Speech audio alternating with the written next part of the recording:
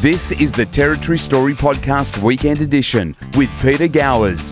Thanks to Opie Dennis Digital Marketing, your local digital marketing agency. Weekends with Walshy starts now. Hello and welcome to you wherever you're listening. This is the Territory Story Podcast, the Weekend Edition, or Weekends with Walshy as it's known. My name is Peter Gowers. Thanks for listening in wherever you may be. I'd like to get our special guest on now, all the way from the NT Independent online newspaper, the editor, Chris Walsh. G'day, Walshy. Hey, Pete. Good to see you again. You too, or as he's informally known, the unelected Mayor of Clowntown. You got to stop saying that. I'm not responsible for this nonsense. I just report what's happening, man. You don't create it. You just preside over the craziness. Yeah, I don't manage it. I report on it and we comment on it. Not caused by you at all. I'm not taking my hands are off this train wreck here. I've got nothing to do with it. I don't remember who it was, but I'm sure they're listening, and I really appreciate your comment way back whenever it was saying, what is this place, Clowntown? Because we have just run with that line ever since and loved it. Oh, yeah, no, it's perfect. It sums it up. And every week we're just reminded of all the clownery. Yes. I haven't clowned since the 90s. Yeah, yes. All the clowning. No. And look, I made an apology at the end of last week's episode for any jokes that may have offended. Thankfully, no one wrote in and said I was offended. The Chief Minister did, but hers went to spam, of course. But she's perpetually offended by everything. But I'm sure there will be jokes in this episode as well, and there will be serious topics. And again, in advance, I just need to lighten the mood sometimes because it gets a bit heavy. That's it. That's right. Well, let's get started, Chris, because we've got lots and lots of stories to get through. We're starting heavy, aren't we, Pete? And we are starting heavy, which is why I did the little disclaimer there, because, look, after last week where things were obviously shocking for those in Darwin and a situation that, I guess none of us felt we were going to be in, we were. And when I say we, obviously nobody more than the family themselves, but after Declan Laverty was stabbed to death at work at the BWS at the airport hotel, we then had the next day 2 bottle shops being held up and staff were threatened with having their throats slit, according to police. Yeah, well, remember the death was on the Sunday, and I think there were some other incidents. And remember, like BWS had announced that they were closing all their shops at 6 p.m.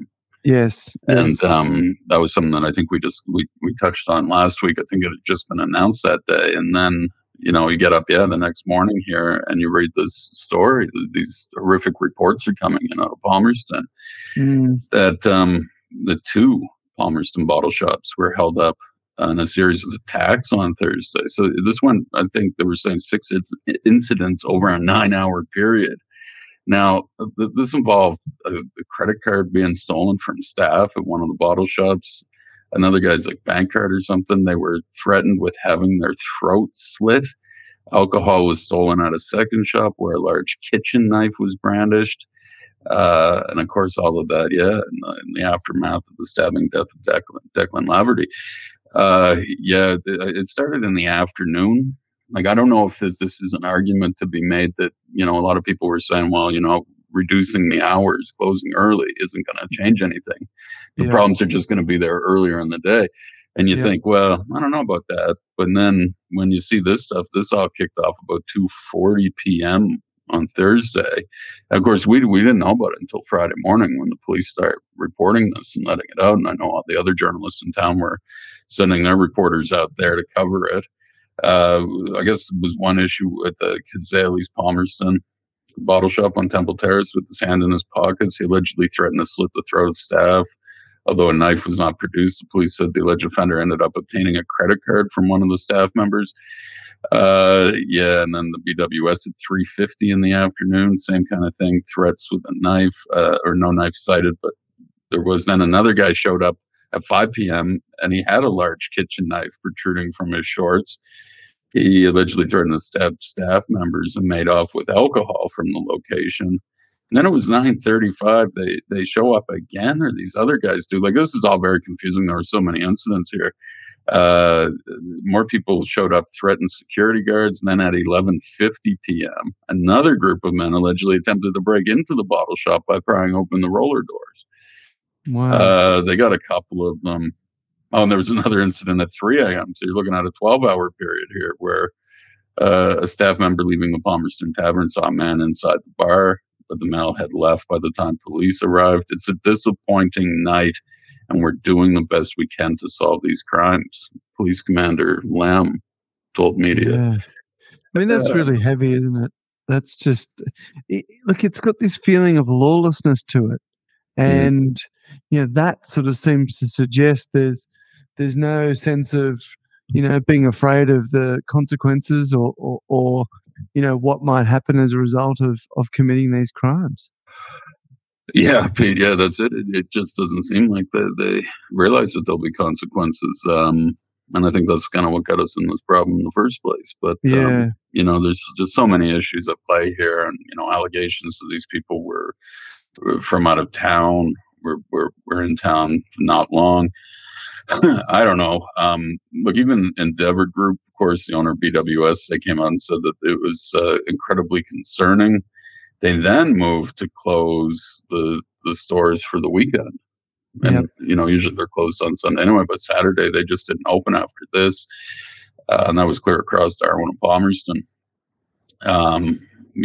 So, and it came, even on the same week here where, the day before you had files saying that her government, us taxpayers would pay for security guards at bottle shops until the end of June, among other minor measures in the wake of Declan Laverty's death.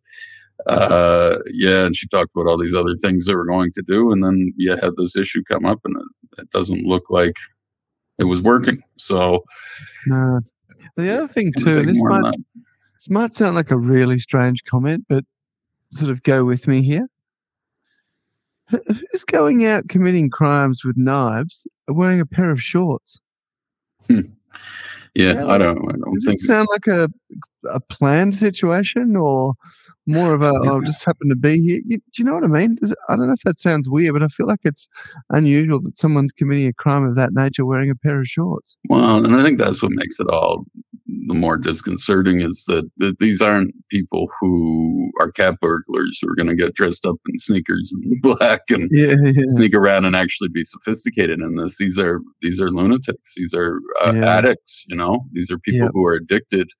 Who, and then there's no telling what they're going to do and how they're going to behave. So it's not even so much robbery as it is more an aggravated assault when that kind of stuff happens and you start pulling a knife and threatening workers. They wouldn't care as much about the alcohol, but that's what I mean. It just shows you who, we're dealing with here and what they're really after, and that there's no forethought put into that. It's just, a crime of opportunity. They want booze and they're going to find a weapon and then it could end so badly for anybody. And, and we heard that this week too, Pete, and I don't know if we were going to talk about it, but, the family of Keith, I can't remember his last name here and pronounce it right, but the 19-year-old who's charged with stabbing Declan Laverty now, he's come out, and the father of him saying that, he was part of that. This is a whole racist system here. And,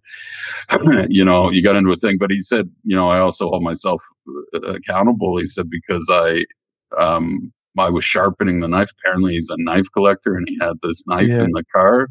Yeah. This suspect, the man accused with murder, is used reportedly, allegedly for the stabbing. So, like I said, these crimes of opportunity, and then you have the weapons that are there, and you're not being careful enough, and and they'll just do whatever strikes them, and they got a weapon, and they'll use it.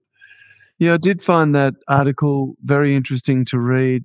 I found, look, the man's obviously under a lot of stress because his son's been charged with murder and various other crimes, but I did find it a very interesting and telling in many ways, just his whole demeanor and thought process. And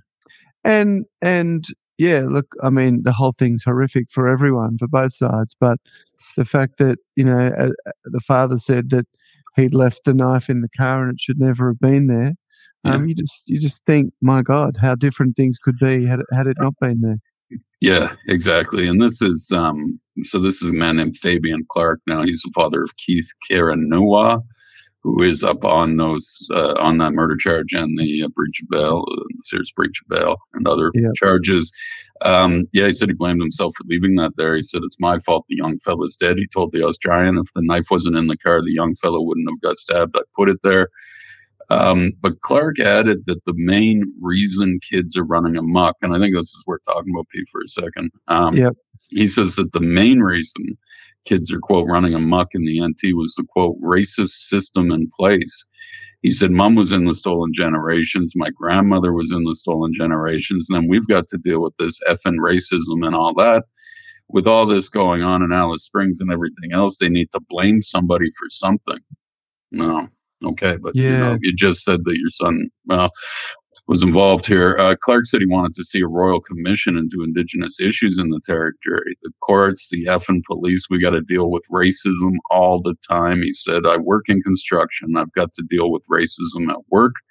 He added that people are talking under their breath and giving stares. He says, we go down to the shops and we get followed around as if we're going to steal. This happens all our lives. Walk through the neighborhood, people looking at us as if we're going to break into their houses.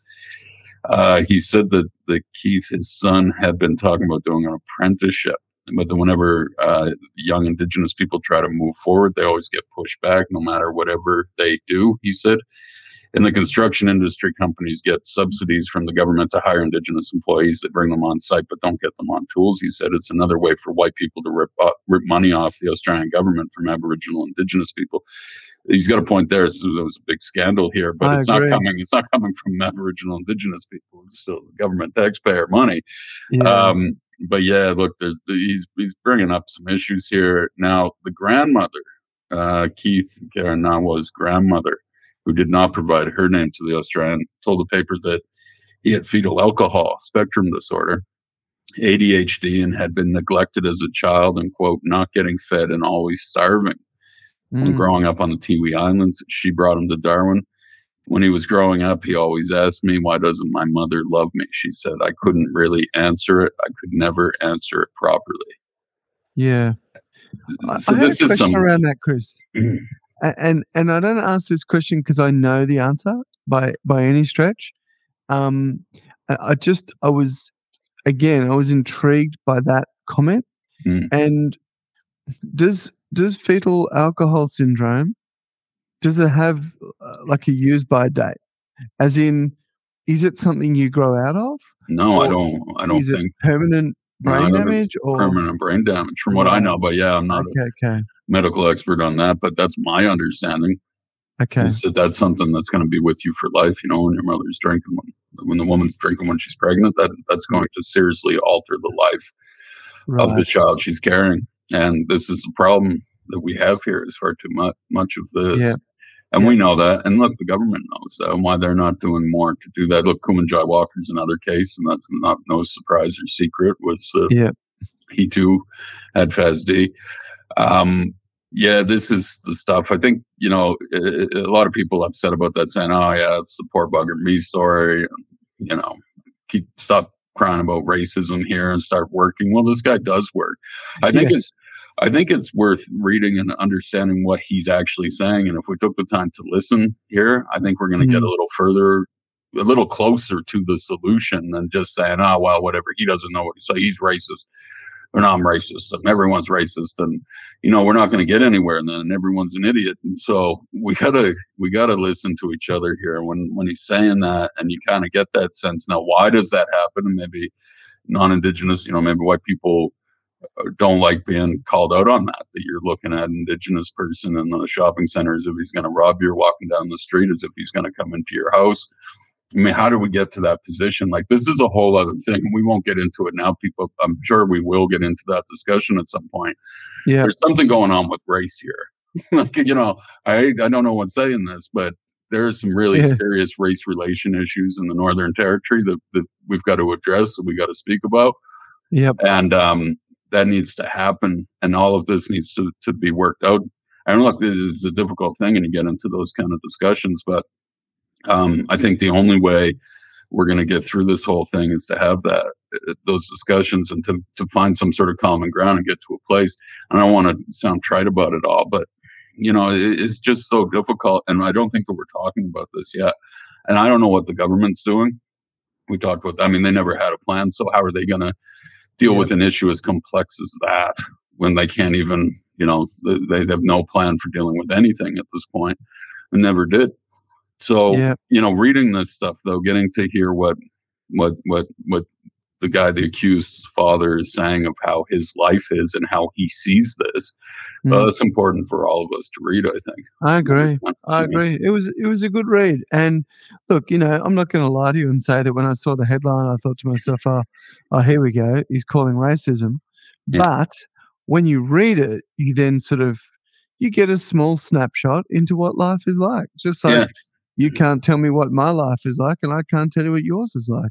Yeah, exactly. Yeah, and look, and there are contradictory things in here and everything about it all. But yeah, I think we got to see where all the sides are coming from here and start talking about it. So yeah. The other thing too, just quickly before we move on to the next story, something I wanted to bring up last week, but I didn't because I didn't have the facts and I didn't know whether it was publicly available information or not. But I did catch an interview with Darren Clark, who is the Action for Alice guy that we all know, and actually was on our last podcast if people want to have a listen to it. Yeah. He was interviewed by Sky News during the week, and Sky News volunteered this information, so I'm happy to repeat it because they said it.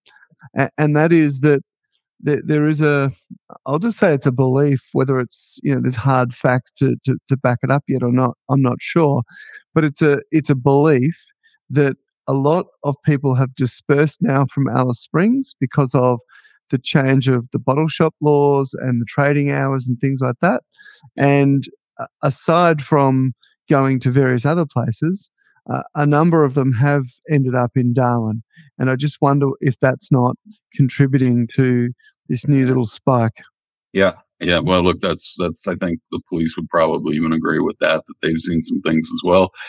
And I remember we had Nicole Madison many months ago saying that too. That it was most of the problems were caused by itinerants who were coming in to Darwin from community to score some alcohol and whatever. Yeah. So that's one thing. But it's interesting. You mentioned Darren down there and all the stuff he's been doing to get that out. And you were saying he was on Sky News. I think he's like the co-host or something of the morning program there now. He's on there so often. But, good for him. And I know he's on the Ben Fordham show too every morning. And but that things are so crazy there. And that's what I wanted to say was that, and getting back to that, to the issues that we were having and the like you said, where are they coming from the people? But we've got this crazy incident that happened Thursday night into Friday morning, and of course the stabbing was terrible. In Alice Springs over the weekend, you had cars being stolen and just set on fire on main roads. 3 cars were stolen and set on fire. And I think his comment, because I think he was on Sky on the Saturday morning saying, nothing changes. And that was kind of the headline that we used when we ran the story. Yeah. And just how bad Alice Springs is now. That happens the night before, and he's on the morning of the crime rally, the anti-crime rally that happens at Parliament House on Saturday. And that, we ran a series of photos from the scene, and it was really well shared on Facebook and social media because I think people wanted to know what was going on there. Yeah. And so you had, look, from the people that I've talked to, and I've talked to a number of people who were there, you had anywhere from 2,500 to 3,000. We're thinking probably closer to about 3,000 people, which is phenomenal turnout. That's the biggest one that I've heard of in my 10 years here for a protest like that. That's remarkable that they got that many. And of course, it was a peaceful protest. You saw a lot of families were there, a lot of young kids. I think one girl held up a sign that we ran saying, "Why are we making our children more brave than our politicians?" it was certainly a lot of songs with a lot of messages, but all of them coming together into this one message of just, you need to do something. Labor government needs to address this problem in our community, find a solution. Now that's hard because, like I said, they never had a plan for this. When they came in first elected in 2016, they didn't think crime was ever going to be an issue. So they had no plan. So they've been on the back foot and reactionary the whole time. And I think that's part of the problem that we talked about. And I to get the politics out of it all and just come together with one plan and enact it. That's all encompassing, right? And that takes care of everything. And that was really the message. And I've spoken to organizers of the event as well.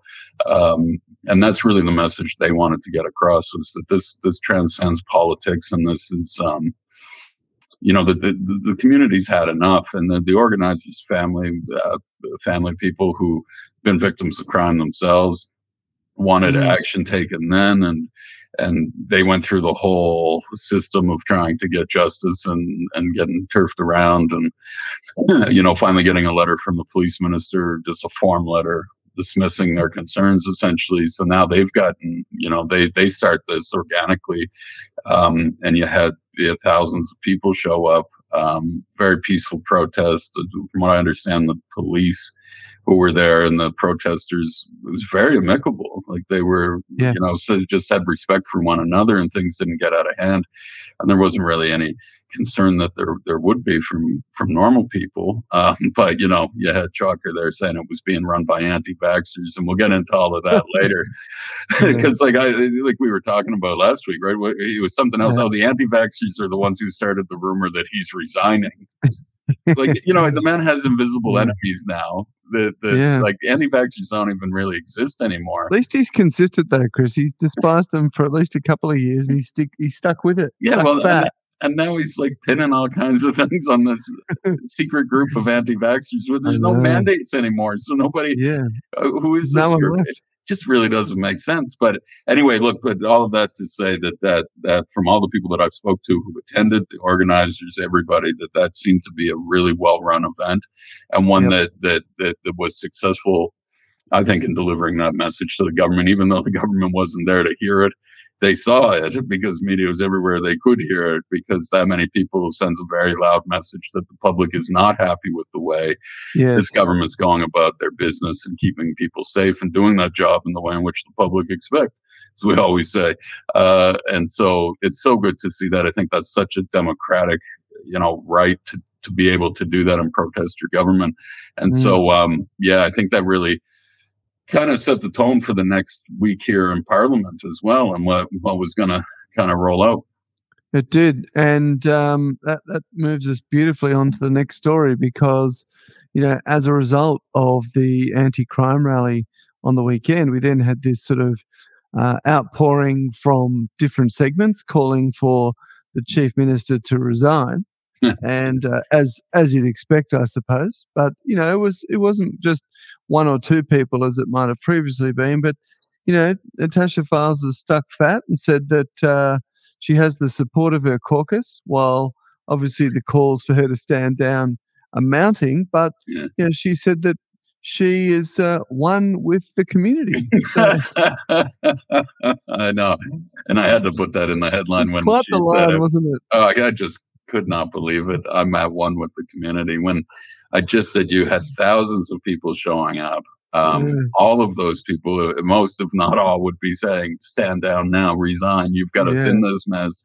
You're incapable of fixing this. Anyway, she decides, no, she has the support of her caucus colleagues. Yeah, sure, there might be maybe even more than a few thousand Territorians. Those are just the ones who showed up on Saturday, who think that she stuffed this whole place up, and that she doesn't have the ability to fix it because, like we said, there was never any plan. We're still not seeing any plan. This is all just a bunch of stuff they're pulling out now and throwing around, and we'll get into that in a minute. But first, she defends herself Monday morning. She's on with Katie. I was going to put in there as the headline, we used one with our community because it's so over the top ridiculous, but the other one, I was going to put, so Katie File says she has support of caucus. Anyway, that's funny. That's just how those interviews go, and it's not a lot. But I'll tell you, I don't know if I was telling you this, Peter. I was telling someone else the other night that the robot was malfunctioning to me on that interview on Monday morning. She wasn't as tight and slick with the lines. There was something in there that she's realizing she's got a lot of pressure on her, and I think it's starting to hit her. Anyway, she's saying that she has the support of her caucus colleagues to continue in the role, while also defending, and this was another kind of little clown sideshow story from the other clown, Chancey Pake. She defended Attorney General Chancey Pake, who was caught out campaigning with New South Wales Labour members over the weekend while thousands rallied at empty Parliament House to plead for action on crime. The man in charge of the justice system in the NT's first law officer, was nowhere to be seen. He's in doing happy pics with New South Wales Labour on their election. And I think people were rightfully annoyed by that. I mean, you've got a crisis going on here. It was later in Parliament that so she defends him, and she says, after she's done defending herself, she says, "Look, I've got the support of my colleagues." She said when asked if she would be resigning, "These are tough issues that we're facing, and we have to tackle them head on." Although she's not doing that, we need to listen to the community. We need to work across our community. It's really important that we have leadership, whether it's local council, whether it's Indigenous representation, whether it's business, whether it's industry. And so that's what I'm doing. Whether it's the Chief Minister? And then she said, continued to assert that her government had done more than any other to protect the community, which she keeps saying when I haven't seen any proof of that. And that she was, quote, listening to the community, but she would not be listening to Robin Lamley and the rest of the community who asked her to resign. So Katie, she said, I just want to reassure the community. I absolutely listen each and every day. Every comment, every idea is considered. She said, we do. And when you look at that long list of investment that we've done, I did think that we had the settings right, but clearly there's more work to be done. And that is being done, and that will continue. Well, yeah, there was no plan here. This is not that she thought she had the settings right. I mean, she's been reactionary the whole time. There's what settings did they have in place? Yeah, I don't know. It just completely turned them in the opposite directions, whatever the dials are on this. So, look, the other thing, and she said, well, if that's her aim, she'll be working each and every day. We've all heard this to achieve, and I'll be judged in August next year. Of course, at the election, and she will. Ms. Wallace was also asked why Attorney General and Justice Minister Chancey Pake was taking photos with ALP members in New South Wales while that protest and rally was happening, and really just the whole crime crisis and trying to find solutions here. And the Attorney General takes off. She suggested that he was, quote, providing feedback on something while in Sydney.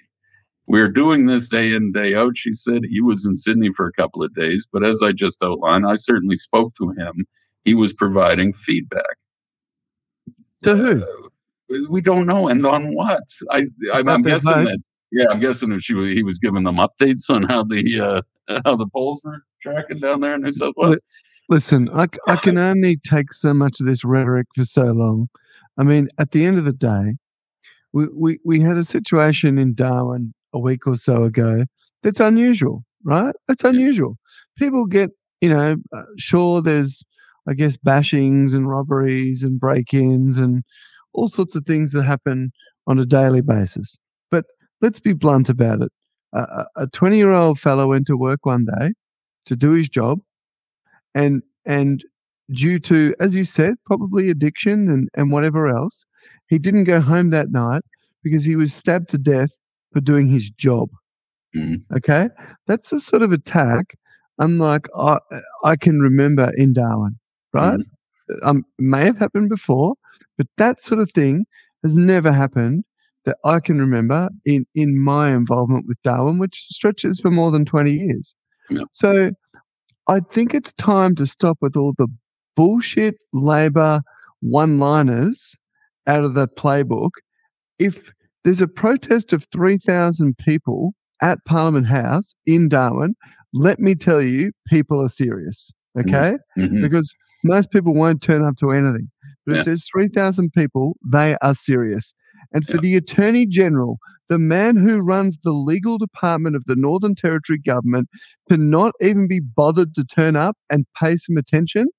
Well, that just shows the sort of disrespect that government has for its own people. No, that's it, Pete. That's it. And we're going to get into later what they really think. But here's the line. Now, we'll get in later what they really thought of what was going on in that protest. But here's the line that she says at the end of the interview on Monday morning. She says, Files reiterated that her government was, again, constantly working to find solutions to the ground problem. We are at one with our community, she said. We're heartbroken over the incident and the loss of Declan's life, but you can see through our actions that we're putting in place measures that we hope will overcome these issues and give us that safe territory. And if they don't, we will never stop trying. That's just trite. That's at that point. Lines. What measures had they put in place, Chris? Yeah, well, this we're talking about. The real only thing was the pledge to review the Bail Act, pay for security guards, redesign shots, capsicum spray. That's what we're getting to. Arming security guards with capsicum spray and teaching them kung fu or some sort of de-escalation techniques, whatever you want to call it. Yeah. And then you see that all come back. But at that point, that's all they had done on Monday. And the only thing real there was capsicum spray. And you saw legal experts who come out and said that this is dangerous. I mean, any idiot, any right-thinking individual could be able to figure out we shouldn't maybe be arming people. I have no training in that, but when you want to de-escalate something, you don't give people more weaponry to do it. I know. And then, yeah, remember, and who's going to train them? I mean, the NT police didn't know. We got into that last week. How to use it properly. They sprayed themselves. Anyway, yeah, look, no, there wasn't a lot then, but she was feeling the pressure by that point on Monday. I mean, there was that rally. That's a lot of people telling her they don't have faith in her doing the job anymore. Correct. Or that she ever did. And then, so she's feeling that. And so there's pressure coming. The CLP are saying, why didn't you bring in anything last week, like legislation that we could actually pass through here that would make a difference and keep the community safe? Yeah. So, yeah, she's feeling all of that. But then to say that we're at one with the community. Yeah. I mean, anyway, we'll get into that a little later on, exactly how at one they were with those people, those Territorians who were out there exercising their democratic rights. Yeah, well, we know how at one they are because they thought that Parliament the week straight after that stabbing happened was just a bunch of fun and games and a great opportunity to laugh and carry on like idiots. Right. And that was so thrown in their face over the weekend. We ran an editorial which touched on many of the things that we talked about last week on the podcast. I saw Cunningham also wrote a piece about taking the politics out of the debate that was going on, or the theater of politics that was happening in Parliament, and how tone deaf they were to the public's grief over the death of this young man. Yes. So she realizes that, and she's heading into the second week already on the back foot, defending herself Monday morning and saying she won't resign. And then she comes in and she introduces in Parliament on Tuesday this legislation that she said will stamp out knife crime. And essentially what this would be to change the presumption of bail. We're told that there would be no presumption of bail for offenses involving a weapon. Yeah. Now, that's how they said it in the first release that they put out Tuesday. And they kind of announced that they'd be introducing it on Wednesday into Parliament. We had some questions over what exactly it was by weapon. And, and then on Wednesday, we got to see that and what they meant. Well, let's get into the nuts and bolts of that, because it was staggering what wasn't included. So rocks and bottles are not included in the Labor bail reform weapon list, but throwing stars, nunchucks and catapults are. Yeah, like I said, when I got to that point, and I think Leah Finocchiaro was standing up in Parliament and reading some of these weapons that will result in presumption against bail if they're used. She got to nunchucks, and I had to laugh, chuckled to myself, and I said, all right, look, I'm writing this story because Territorians are not going to believe how absolutely ridiculous this is until they read this, because we know that makeshift weapons, improvised weapons, are the weapon of choice here, right? Yes. So one of the things Sophiles is trying to say, listen, I'm listening to the community's concerns. I want to make this tougher because remember, this guy is alleged to have killed, and we know he was killed. We know that Declan Laverty's killed, but the man alleged and charged with his murder was on bail at the time for another serious aggravated assault, which involved a bladed weapon, they called it. And, and the police are really bad at this too, and what they call it. And they can't just say knives or actually say what it is. It always is some sort of weapon or something. So, yeah, we're curious about this. Now, we know when most of these crimes happen, and you can talk to the tow truck driver down in Alice Springs, again, who got the rock in the eye. He's lost the sight in his eye. That's a weapon. The rock is very much a weapon. Glass bottles. We know the security guard that night before Declan was stabbed got a bottle in the head and a gash. That's very much a 700 ml jug of Bundaberg is very much a weapon when it's being used like that. Scissors, star pickets, screwdrivers, and other makeshift weapons, according to the government, if they use that, would not fall under this new amendment that would result in a presumption against bail for offenders. So, this was it. They said that they were going to use it as a weapon. We thought, okay, so if somebody comes in with a rock, or a bottle, a screwdriver, even a car. Like I said, that the other part here was that the car should have been on there because we saw that Catherine and Alice Springs, where these kids and children, like some of them, like 10, 11, stealing cars and swerving at police vehicles, smashing into police vehicles. But this doesn't count as a weapon under this these new amendments. So. It was just, it was done clearly. The whole thing is that political theater to make the public believe that the government's listening to them, they're going to do something. But no, look, the only way that this new presumption against bail was going to apply, like I said, would be to medieval knights and ninjas, because we've got the weapons that are on here now. They're from two categories called some of the cast of Monkey Magic as well. Yeah, I know about that show. Controlled weapons and prohibited weapons. So you've got now on the books. This is what they have: these obscure things like throwing stars, cattle prod, nunchucks, a mace, studded gloves, and a catapult. A catapult is on there. So if you're committing a crime with a catapult, if you see somebody driving down the road with a catapult trailer on the back of their car, it's time to run. I mean, what are they talking about? Yeah, it's the presumption against bail if you're doing that now. Yeah, and then they get into very technical terms about prohibited weapons and controlled weapons. And look, it's unclear if a spear. I couldn't even make out if a spear is included in this, which is another weapon that's used commonly here, and it causes a lot of damage. So, look, the CLP was calling on the government, calling them out first for. Why can't it just be all weapons? That's what they said. They said, look, if you're using anything extra to your body, it can cause damage to people or injury. The punks used to wear those studded bracelets. Yeah. Right? And those studs, they'll leave a decent gash in you if you're hit with them. So wait a second. When were you fighting punk rockers? A couple of times, back in the day. Okay. We'll get into that story another day. Yeah, I bet. You had no respect. I remember, in my teenage years, things like that. I was in Melbourne at the time. Things like that. If the police saw the young ones wearing the studded bracelets or collars, they were all immediately thrown in the back of the paddy wagon and moved on. Yeah. Well, they would have to have. I guess maybe some of these things would fall under there. Studded glove was one. For example, a screwdriver. Yeah. Jesus Christ! If someone turns up to a bottle shop with a screwdriver, using it to threaten someone, how can that not be considered a weapon, for Christ's sake? According to Declan Laverty's father, that happened to him. Remember, Declan was looking for a new job because somebody had come in a couple of weeks before he was stabbed to death and threatened him with a screwdriver. Yeah. So it's very much. The thing about it is, Chris, sorry to interrupt you, but the more I think about this, the more it's annoying me.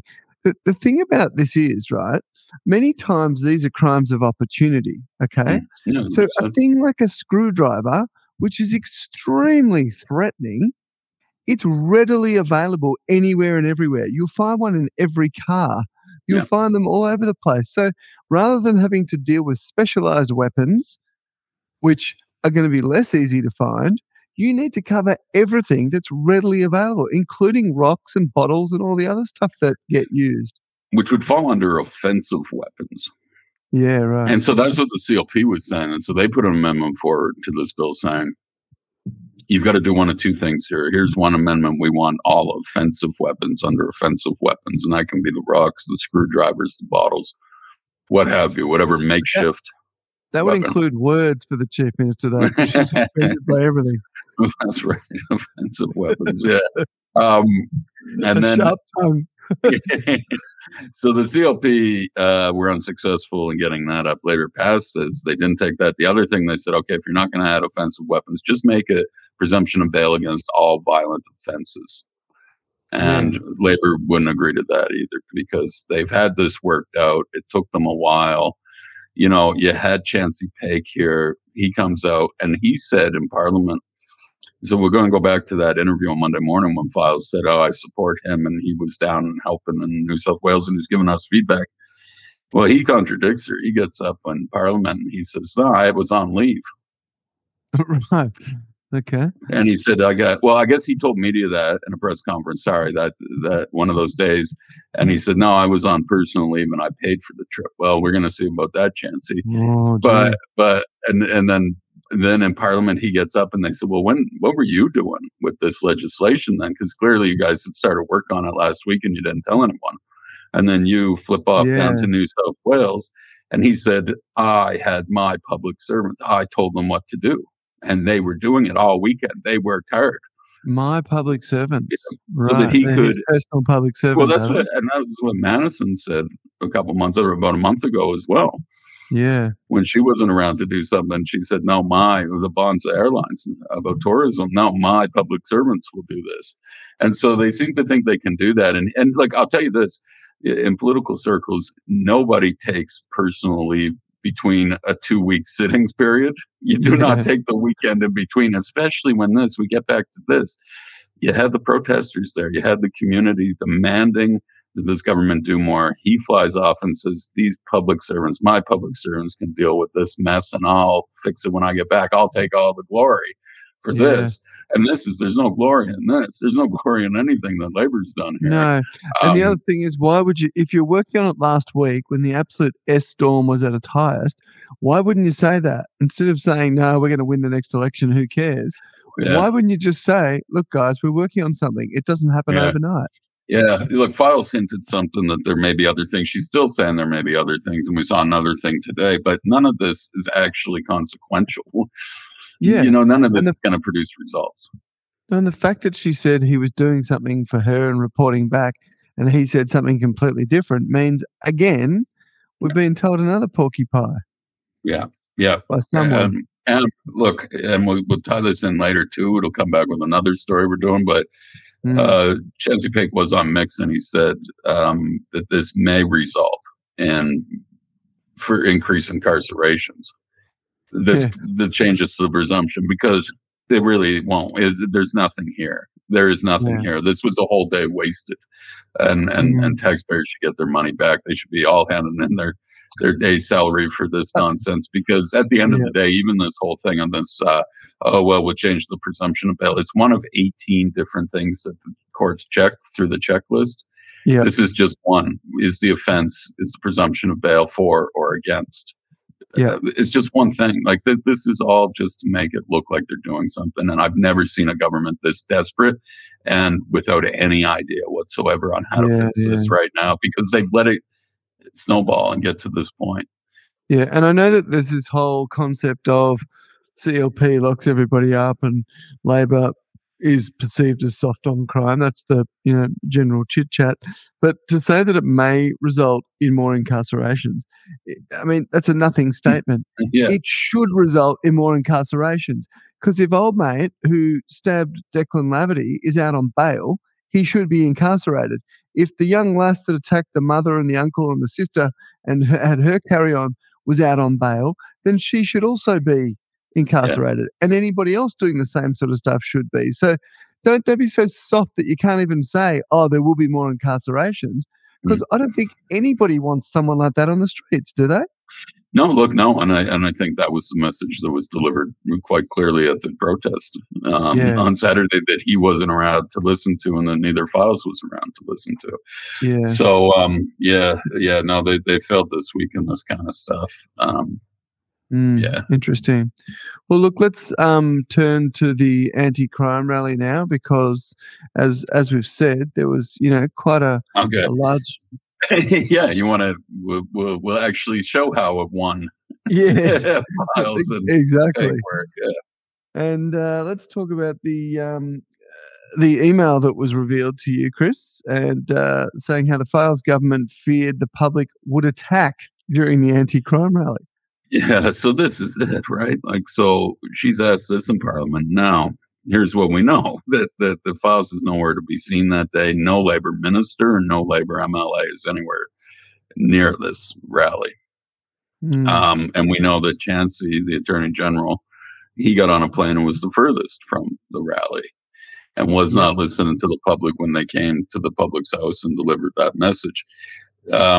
And as much as Files said, oh, we're at one with all of them, we hear you, we're listening, we're doing things.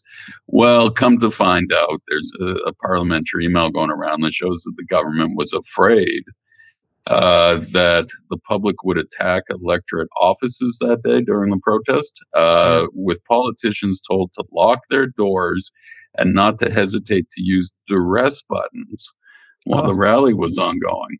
I thought you were going to say use reasonable force. No, but apparently they have duress buttons. I mean, the comments on this today, we had this story. I did get to see this email that went around. So, but they have duress buttons, and I think the public was saying, "Well, how do we get some of them?" Yeah, where's my duress button? And a lot of people saying, "Well, now they know what it feels like for the rest of us if they were afraid the public." But look, man, this is so crazy, and this is like so out there. Files is asked about it, and it was this. It was her response that I picked up on in question time on Wednesday, I think it was. She didn't want to answer it. The CLP said, "Did you, hide behind locked doors? Did you lock up your offices? And is that where you were on the day of the protest?" And she was flustered. She was the robot malfunctioned completely. She did not know what to say because she does. Katie. Katie. And you can lie outside of the house sometimes, but it's an actual offense to do it inside and mislead Parliament. So she didn't know what to do. So she appealed to the Speaker, and she wanted him to rule the question out of order, and he didn't. And Monahan, now this guy, he's not much better. Now, what I understand is he was hiding in the Speaker's chambers while the protest was outside, and he had all the doors locked and sipping his Oakhead Bay that the Kezia had left behind. She left a few dozen boxes behind, so he's drinking that, and he's terrified. Look, this is what this is. The Labour government, we know that they fear the public and the voters, but my God, to suggest that they thought that they were going to riot, that they were going to go into electorate offices, and I don't know. Look, it got to a point where I'm thinking, like, is she thinking this is an insurrection? Yes, exactly. Like, does she think that the QAnon shaman is going to be running around too many CNN or Fox News thinking that this is a whole nother Trump thing? Like, and wasn't the answer in the name? It's an anti-crime rally, not a create crime rally. Well, look, I think part of this, there's a lot going on here, and I'll get through this. But I'm still thinking that in her mind, like, as she's terrified and under her desk, there's some the QAnon shaman. You remember him who had the horns and the hat and the face painted? This guy would be orange and black painted face, staring through Parliament House. Standing alongside the Proud Boys. It's just so ridiculous. So now we know, and we've seen images and we've seen video, and we know what this was like. And then thousands and thousands of people were there at the rally. It was peaceful, family-friendly rally. Now, what happened was that before it happened, remember Chalker, as we were saying with the anti-vaxxers, he claimed that it was being organized by unnamed anti-vaxxers. However, now, there's a lot going on here. However, his office told the NT Independent yesterday that the government made the decision to lock down electorate offices, that it wasn't the police. But he seemed to kind of want to put that out there and get in people's minds like, oh, you really don't want to be attending this, members of the public, because it's just these anti-vaxxers. Well, and then, we tracked down the organizers of the rally and we asked them some questions and they refute that. And they said that no, they were not anti-vax organizers. They said the protest had kind of come together organically when they, as victims of crime themselves, started organizing it. One of them said that's pretty telling of where Chalker's attitude is at the moment over the public coming together. He said the claim was to deter people from coming. Right. That's why Chalker said that. And he hoped people would question the peaceful rally and not attend. He doesn't want the focus to be on him. We want the focus on crime in the NT. It's not about us as a group or individually. We've done this for the public to have a voice. They went on to say it isn't going to be a one-off. Obviously, the public are annoyed. There were 3,000 people who attended and saw it was a peaceful family event. They, too, said they understood why politicians would be scared of the public. They should always be scared of the public, but could not explain why they anticipated violence. That's the thing. Like, they should be afraid of their bosses, but why would they think that some violence would erupt? But look, this is, I guess, the environment that we're living in that they created. Crime has been one of those issues that has been so prevalent and only gotten worse and worse. And organizers said the people in Parliament are aware of it. Deep down, they understand this is a big issue the territory hasn't faced in a long time. People have had enough. They know people are frustrated and angry. They know there's a reason for people to come together. Now, all of that doesn't sound violent to me. It sounds pretty accurate of what's going on and what the public's appetite and mood is here. So Files was asked during question time in Parliament Wednesday if she'd locked the Nightcliff electorate office doors. And that was where I could tell that her response that there was something more to this. So I made some calls and I was able to see this email, and I'll get into that in a second. But in accordance, I guess, the email, the parliamentary email that had been sent out, it recommended politicians, quote, keep your office doors locked and to, quote, know the location of your duress buttons due to this is what they said, increased community visitation following the death in Jingoli this week. And this was done last week before the protest, right? So increased community visitation. Okay, that's democracy. Okay, that's when you go in and you say to your MLA, your elected member, I don't like what you're doing about crime here, and I need you to do something because I'm afraid of my children, I'm afraid for my family, I'm afraid for Territorians, my neighbors, everybody. What are you going to do about this? And this is, this is increased community visitation, and we should be able to lock the doors on these people. It's outrageous. It is absolutely outrageous that they're even thinking like this. Like, of course, there's going to be increased community visitation. There's elected representatives. And I think, and I'll get to it here, because Robin Lamley, when Robin Lamley, I had to pick what words to use of hers because there were so many good ones. She laid into Files and told her what her responsibility was, because Files doesn't seem to get this. But Files back here, she's trying to get out of it. And then she says, I take the safety of the team that works with me seriously, but you clearly don't. She's saying to the CLP, you come in here and play politics with it. We've been saying, don't play politics with these issues. That's what the community's saying to us. Don't play politics. Get on with the job here in this house. Yet last week, she was playing politics the entire time. Anyway, she didn't explain why the government was afraid of the public, and that the public at an anti-crime rally would then somehow decide to go and attack individual MLAs' offices and thereby commit crime. It just baffles me. It just is so stupid. Questions. So we then sent questions to all Labour MLAs, all of them, asking questions about their fears. They did not answer, except for one. Okay. And that is member for Blaine, Mark Turner. I wondered. Yep. So he said that he spoke with his staff and agreed to keep his office open to deal with his constituents' issues. He said, quote, critical or otherwise. Yeah. Because that's what you do when you're an elected representative. That's his job. But look, he thanked the Legislative Assembly for their concern for staff. Independent MLA Robin Lamley, and we got to get into this because this was now she's a former minister. We know this in the previous CLP government, terrible government. We know that they did a lot of things that weren't popular. But you know what? They didn't run from it. They did not run from, and I even have to give them credit on that. They showed up. I remember a time when they were really going hard on Tollner, and I don't even remember what for. He actually came down and talked to the protesters because he knew that's what you do when you're elected. Yep. So here's what Lamley says. So Lamley calls out Files in Parliament for not showing up at the rally. She said, look, there were many rallies of different things during the previous CLP government. We would march out there routinely and face off with people who were very angry with us for whatever reason, and that's what you do. As a politician, you suck it up, you weather it, and you face these people who are often very angry with you about any matter of things. You showed a lack of leadership, each and every one of you, Lamley continued. None of you turned up on Saturday, and I find that absolutely appalling. And it would have been noted because they were all your constituents. They're all from Darwin here in the northern suburbs and in the city. Yep. You are out of touch with how Territorians are feeling, despite the fact you say you are listening. We heard the chief minister say, quote, we will never stop working on these issues. From most Territorians' perspective, Lamley says, you haven't even started working on these issues. You've been ignoring the situation for a long time. Couldn't have summed it up better. And as much as they say there's listening and then there's doing. And all it says to me is completely and utterly out of touch. Yeah, and that's it. Yeah, you're out of touch with how Territorians are feeling, despite the fact you say you're listening, Lamley tells her.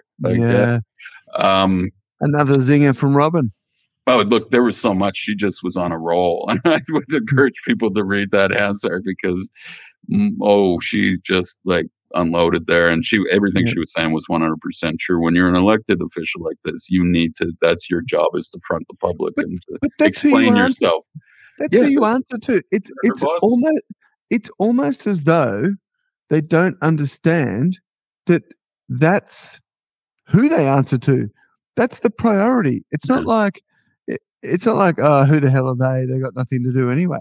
They're the ones that put you there. They're the ones that you answer to. And they're the ones who can take you out too. And, but then you got other things. Look, there were reports today. We're working on some stuff that some public servants were told not to attend.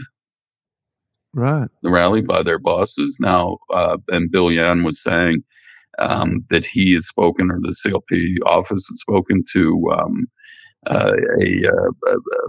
a public servant who says that she's being disciplined for going. Yeah. And this goes, if this is true, and I don't know right now, when we're trying to verify and get some more information as we're talking on Thursday here. That's pretty troubling, but at the same time, that's kind of how the NT operates, isn't it? Yeah. The government can control and do this and politically stop people from exercising their democratic rights. It's not right. I'm sure there'll be legal issues, but this is how desperate this government is. And this is the control that they wield. And then it's not only that, the public servants, maybe it's the people who get government contracts, private businesses who think, I don't want to be seen at that protest, even though I support what these people are doing. But will I lose the contract then? And we know how that all plays out and how just corrupted this whole place is because of that. So anyway, we'll try and get more on that. The CLP, over back to this issue with this email, the CLP leader, deputy leader, Gerard Malley, had asked Files if she had hid from the public. He said that question clearly struck a nerve. Files first tried to shut the question down and would not directly answer the simple yes or no question. In an extraordinary statement, she then spoke about her own safety. He said, personal safety is on the minds of all Territorians, even the chief minister, who answered, quote, I value my safety. Sadly, Malley says, she doesn't seem to have that same concern for the safety of all Territorians. Now, thought it was fair in the story to point out that in July 2022, remember Gunner's, former Chief Minister Michael Gunner's Fannie Bay electorate office was trashed by that guy, who later told court he was living a nightmare this guy who's broke in at the time of the destruction due to COVID vaccine mandates that Gunner introduced.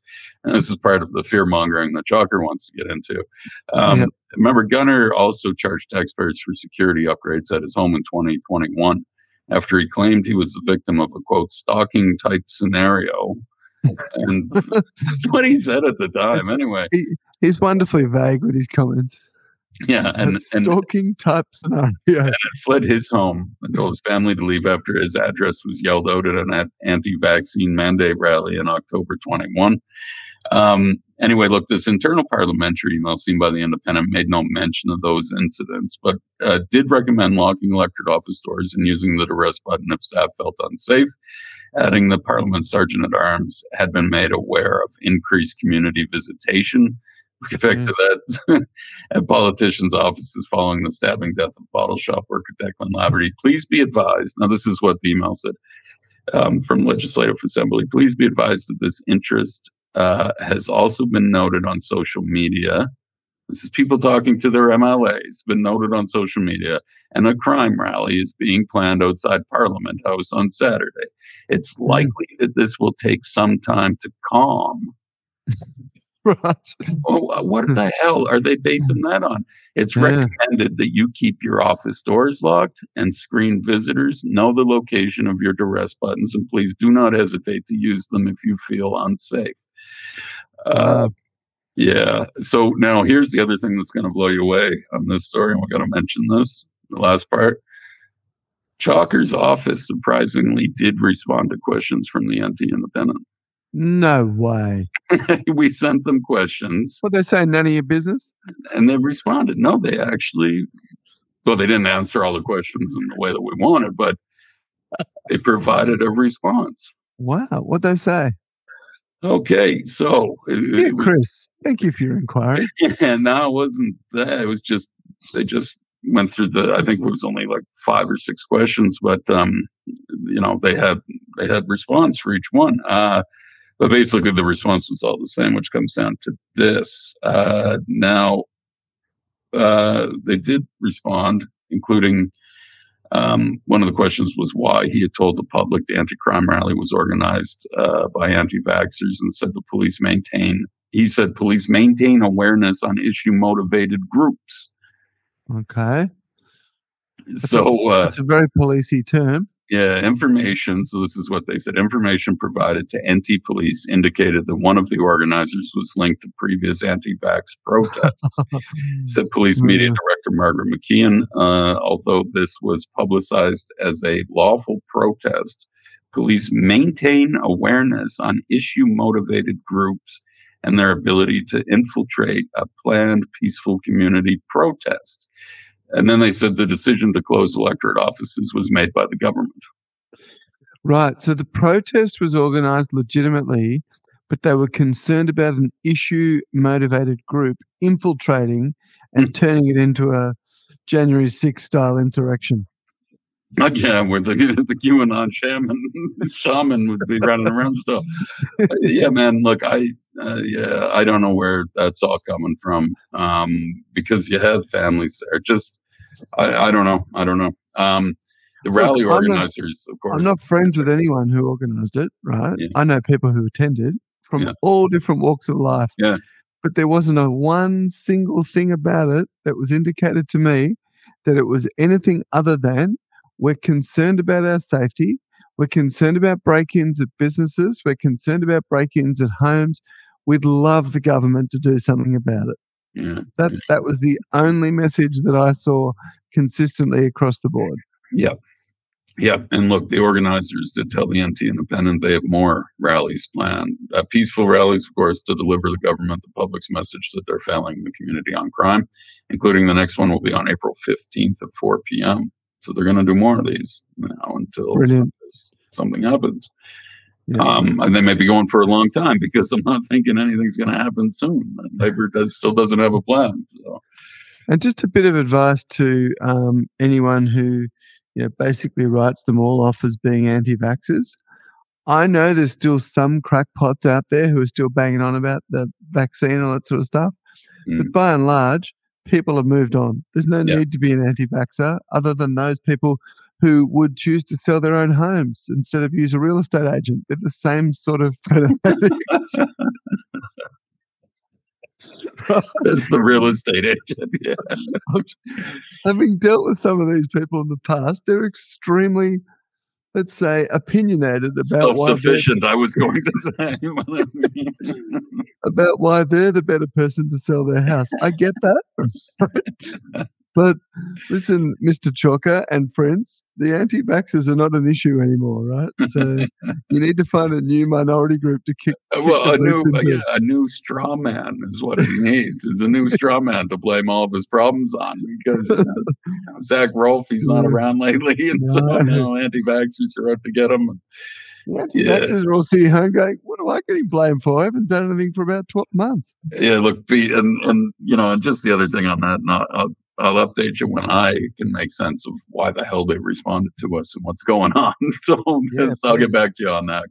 That needs to be a standalone story on its own. I know. When you get more detail. And hopefully we will, and we'll see if they pick and choose, because it seems to me, I just sent them questions not too long ago on the Gwyn matter, and they didn't respond. So, but maybe somebody's in there and getting ready for the post-Chalker days is what I think, and so they're gonna deal with us. It's a separate office that does respond to media. Yeah, just getting ready for that day when Chalker's gone, and the place will function like a proper police service would. Anyway, someday. You can only hope. So let's move on to the next on the massive list of things that the government are going to do to fix all the issues. And one of the things they've come up with is the government proposes a buyback of grocery store liquor licenses to reduce the grog harm. Yeah, look, this was the latest solution that the wizards have concocted here. I don't know. I don't know. It's a voluntary buyback. I mean, part of it is saying that we've let too many licenses out in the community, like out in the territory. Okay. Territory-wide, that they shouldn't have this many liquor stores. But in this case, they're not. What they're doing is they've announced a voluntary buyback of grocery store liquor licenses across the NT, which it says will reduce the number of takeaway alcohol outlets and alcohol-related harm. Files announced this voluntary buyback scheme Thursday morning and pledged to once again review the Liquor Act, which may see further changes. They review this every so often. Seems like an awful lot with this government, but anyway, so they're saying this voluntary buyback, which would only be for like grocery stores and the small kind of corner stores, that it will, given the ongoing alcohol-related harm we're seeing in the territory, particularly over the last few months, this buyback scheme will likely see a decrease in alcohol sales, Files said. Yeah, I don't know about that. I don't know what kind of volumes they're talking about here, but if they can't buy from one local grocery store, they'll just go to the next one, won't they? And they'll go to the big one, and it's just you're dealing with what were we saying there, but you're dealing with the supply, not the demand issue, and the demand issue is your problem here. Why do you have this many alcoholics, this many addicts who need this and will commit crime to get it? Does it really make sense then to close a little tiny boutique liquor shop when you've got the bigger ones open? And remember, look, they said that that there's evidence that suggests about the density. She said all offers made to buy these back will be commercial in confidence. So we don't know how much money this is going to cost us all, if anyone's going to take them up on it. The purpose of the expression of interest is to reduce the number of alcohol takeaway outlets across the territory. She said, as evidence shows, the density of liquor outlets contributes substantially to alcohol-related harms, and takeaway outlets pose the highest risk. And why I'm chuckling about that is they said the opposite when they were trying to block Dan Murphy's from coming in. They said it was the size of the individual liquor store that caused all the problems. And then they really did this. And me and Ben Smee, we were at the NT News at the time. We said, send us that evidence. Send us whatever report. We went through both of these things they sent. It did not say what they said it said. And we went back to them and said, it's not true. And so, whatever they're basing all of this stuff on. But, when you're looking at that density of alcohol takeaway outlets, all of them are not equal, right? You've got the small one, you've got the huge one, and taking away a small one does nothing to address that demand, and that demand will be met at a bigger one or somewhere else. Again, this looks like one of these surface level things that maybe looks good, like they're saying, I don't even know how this looks good for them. Like, we're going to be buying back liquor licenses because we over allocated them and admitting that they gave up too many. And being voluntary, like, what if everyone says, well, I don't want to give mine back? Yeah, right. Well, and it sounds like they might have some issues there. Now, Zicoli IGA, of course, was closed because, remember, the part of this is that in January, the government started to crack down on this, that when you get a liquor license at a grocery store, you can only sell, 25% is the cap on liquor sales for grocery stores. So if they exceed 25% of their revenue from liquor, see you later, turn on the lights and call the cops.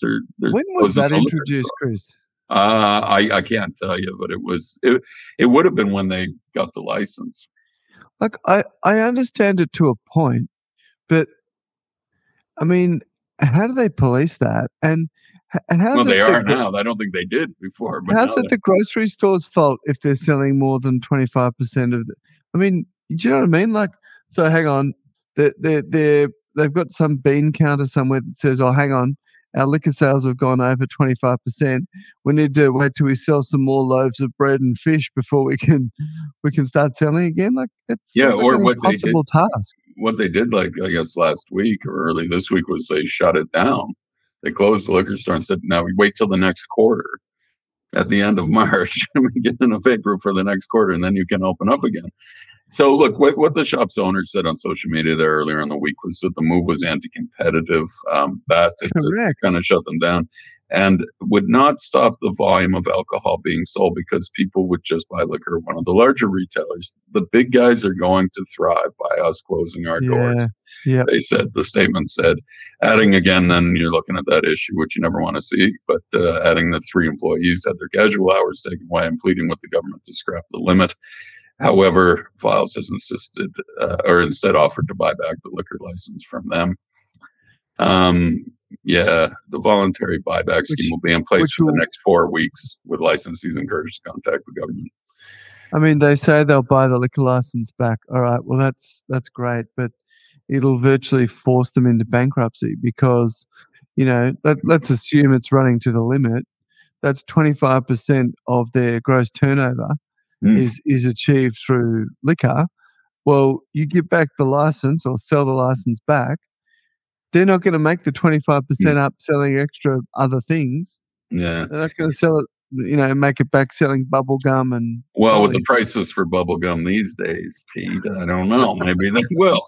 But your point's right. Like that is going to be a devastating impact on a business when they're setting up for what they expect for revenue every year. Then the business closes, then the landlord doesn't get rent. And then if there are less places too, does that jack up the price of alcohol for everybody else all around? Correct. You don't have as many places. So, and then you got local suppliers who aren't supplying to that business anymore, and their trade's reduced. The on-flow from that is going to be catastrophic. And will it affect? And that's it. Like, I want to see how they're going to monitor that and how they're going to say, yes, well, we've had, let's say 3 people have agreed to sell back their license. We bought it. Like, are they going to measure it? How do they measure the success of that? Like, I don't think they can. No. They can't, because and I'm just making up suburbs here, so there might not be supermarkets at all these places. But let's say you go to the Grey supermarket in Palmerston and they've handed back their license. Well, guarantee you they'll go to the next suburb over. Yeah. Yeah. So it's not going to. They're not going to turn up to the supermarket and the small independent store is going to say, "Oh, sorry, we don't sell alcohol anymore," and the person's going to go, "Oh, okay, no problems," and I won't buy it anywhere. Then I'll just go home and sip on water for the rest of the night. Like, what the hell? Yeah, that's a good point, Pete. Yeah.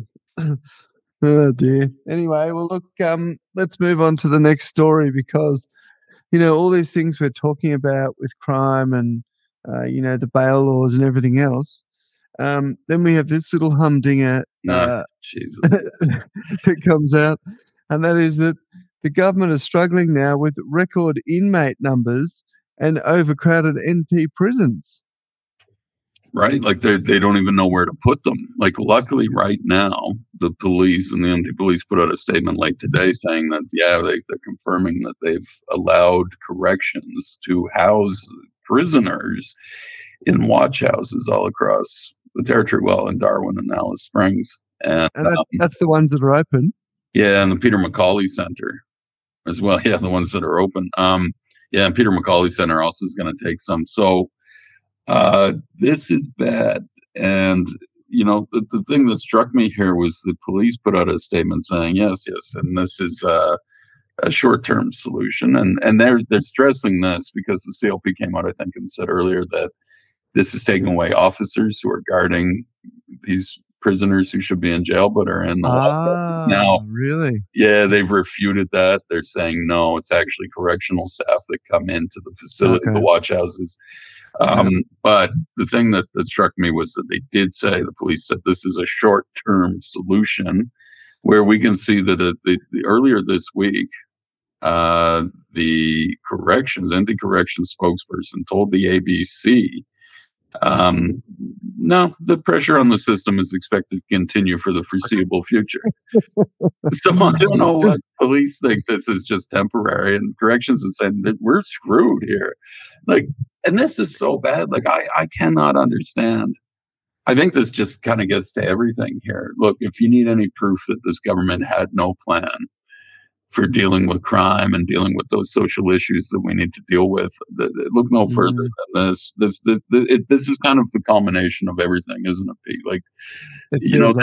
They've put it on the whole crime issue that we've been talking about. So they're, on one hand, look, it's so crazy because, look, they announced this week too, it wasn't the government, it's this other group that's set up as an offshoot, an organization from the Aboriginal Justice Agreement. And I've got to be honest with you, I haven't read that whole thing, and I'm going to, because I really do got to get my head around what we're proposing here at the Aboriginal Justice Agreement, and I will.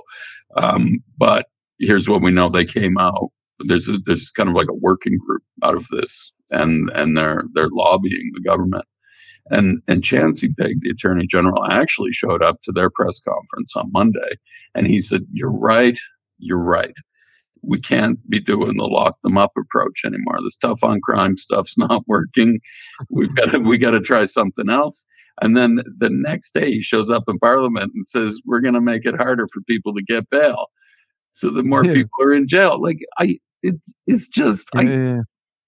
They're so contradictory. They just policy on the run, Chris. Yeah, absolutely. And so now here we are. Can you imagine that somebody who does this doesn't understand, and he's the one overseeing all of this with the prisons, doesn't realize that we don't have the space and is doing nothing about it at this point, because here we are, the capacity, they surpassed capacity this week.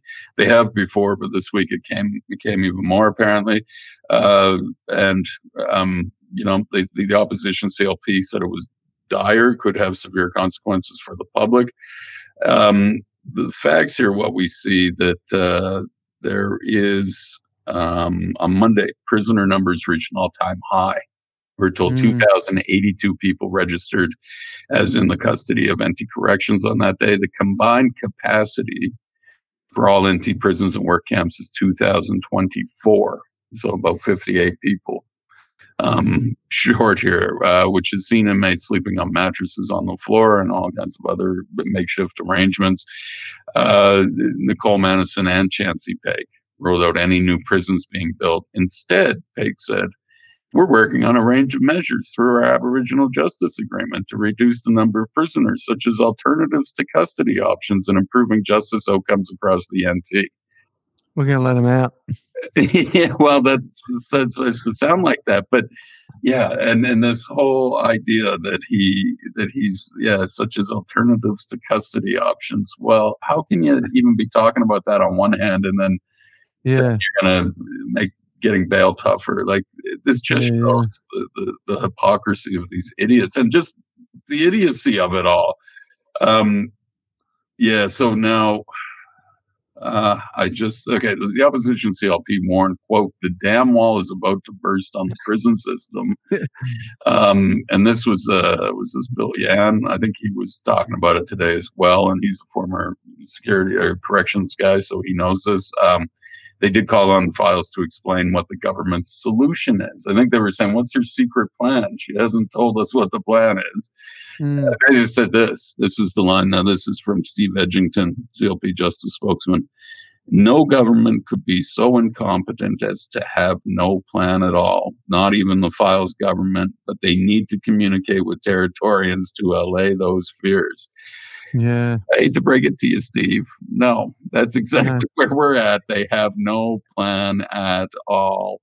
Based on the previous business plans that they did after things have been approved, I'd say there's zero plan whatsoever. No, that's it. I'd love to have been a fly on the wall when that conversation happened between the head of corrections and I presume Jamie Chalker, and the head of corrections rings up and says, "Look, just need to use a few of your cells for a while." And Chalker's like, "It's just short term, though, right?" Yeah, sure.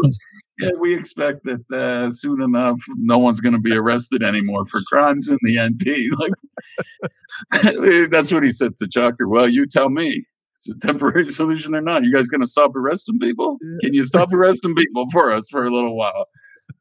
Like, it's so stupid. Like, I'm glad we're laughing about it, but my God, this is just showing another level of just the incompetence here. Now, the last line that Edgington said here in the story: we don't want to see a situation where dangerous, violent offenders are left to roam free and assault Territorians for no reason other than the government having nowhere to put them. Yeah. Yep. That's the fear, obviously. That's where we're at. And like, this is, Jesus Christ. We ran an editorial, I think, late last year. Was it earlier? No, it was late last year, I think, saying like it takes a special, actors to all work together here, and like people of such unbelievable incompetency and corruption to ruin a place, to break a jurisdiction so badly, and somehow they've all come together here in the Northern Territory to screw this place up. And this is like another one that we can add to this list, because this is like a problem that they don't have the solution for. There is the things are bad and about to get a lot worse. If we see everything the way it's lining up, these guys were allowed, we somehow put them in charge and let them stay in charge for going on 7 years now. And they have, and it's not all of them. It started before them as well.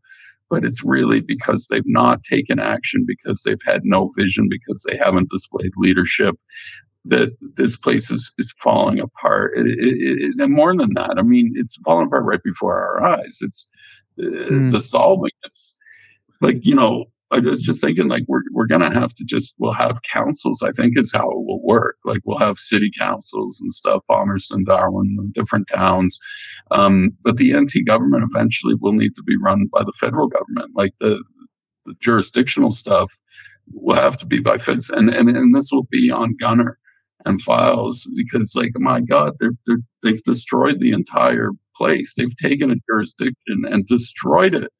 And I don't even know how all the factors that have to come into this, the stupidity, corruption, and all the right people lined up in the right places to just stuff it up so badly. It's unbelievable. But I honestly, and I've been talking to political people all week, of course, Parliament's in, and they're saying, well, where are we? Like, what are we doing? And we're just having conversations. Where is this going to end up? And I'm just getting back to, with everybody I talk to, we're doomed. We're just completely doomed here.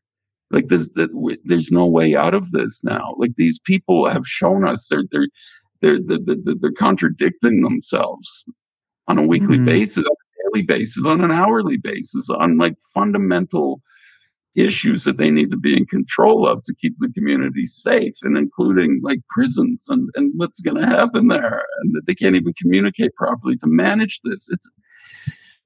I don't even know. I don't know where this goes, but it's not going to get better, Pete. I'm afraid. I think the other thing that continually comes back to me when I listen to these types of conversations and the exasperation in your voice is that, and again, I know we often get accused of bashing the government, but they're the only ones in place at the moment. The opposition, look, we've had a fair crack at them recently as well. Yeah, and then I'm not saying that they have solutions either. That's why I think we're doomed, but that's part of it. Well, the thing is that for me, I always just come back to the fact that it continually feels as though if you want to run for a seat in Parliament, you want to be part of the government, no problems. But you should have to have some sort of qualification to do the role that you're doing. Yeah.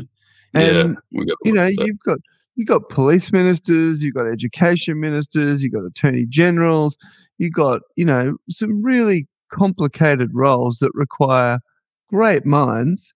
And I've said this one before, and I don't even know Chancey Pake's background, so I'm not talking about him personally. I don't either.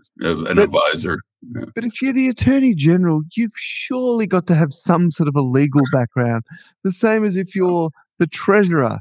You've got to have some sort of finance or accounting or background that lends it to you understanding the environment that you're actually controlling. I think you're absolutely right, Pete. Absolutely, and I agree with you. And here's where I think it went wrong. Like years ago, at least in Canada, I can't speak for Australia. I wasn't here. I've been here nearly 10 years. But before that, when I was growing up, I think I've said this before, we had qualified people run. So we had, retired doctors, retired lawyers, business people who retired who felt like giving back to the community, right? After they were already successful in their personal pursuits, they said, okay, I'm going to get in politics now because I do have a skill set and because I can make this place better for everybody. And that's why I want to do it. And we were all beneficiaries of that experience and those people who knew what they were doing. What we have here in the Northern Territory, like you said, I mean, I don't know, he was an advisor before. We know Files was a swim teacher. We've got people who are not coming into those roles to bring anything or to make the community better. They're doing it to better themselves. So you look at a guy like Gunner, like he's working for Twiggy Forest now. Like this man is nothing. Gunner had worked at Big W. That was his only real world job. And that got all mixed up with when he ran again and how that got played out. No, the reason, and it is embarrassing for Gunner that he worked at Big W. That's not embarrassing. What's embarrassing is it was his only real world job. Because then he became an advisor to Paul Henderson or Claire Martin and Claire Martin. These were people that were political insiders who then, for their own self-interest, got into politics for a career job instead of having a career somewhere else and then getting into public life, public service. Because you get into public service to serve the public. And this goes back to what we were talking about with Natasha Files, not understanding that she's in the job to serve the public. And they had nothing. They have nothing. And that is why they have no background. They have no frame of reference to draw on for anything here. They're beholden to these public servants that they hired. And who's coming up here now? This place is so broken. We're not getting good, skilled people from down south coming up here. We're getting people who are probably running away from screwing something up down there and are coming up here for the last job they can get. And they're screwing this place up too. And this government listens to them. It's just, it's not working and it's fundamentally flawed. And the leadership isn't there. And the people who are in those leadership positions are not in there for the right reasons. And this is what we're seeing. And it's only going to get worse.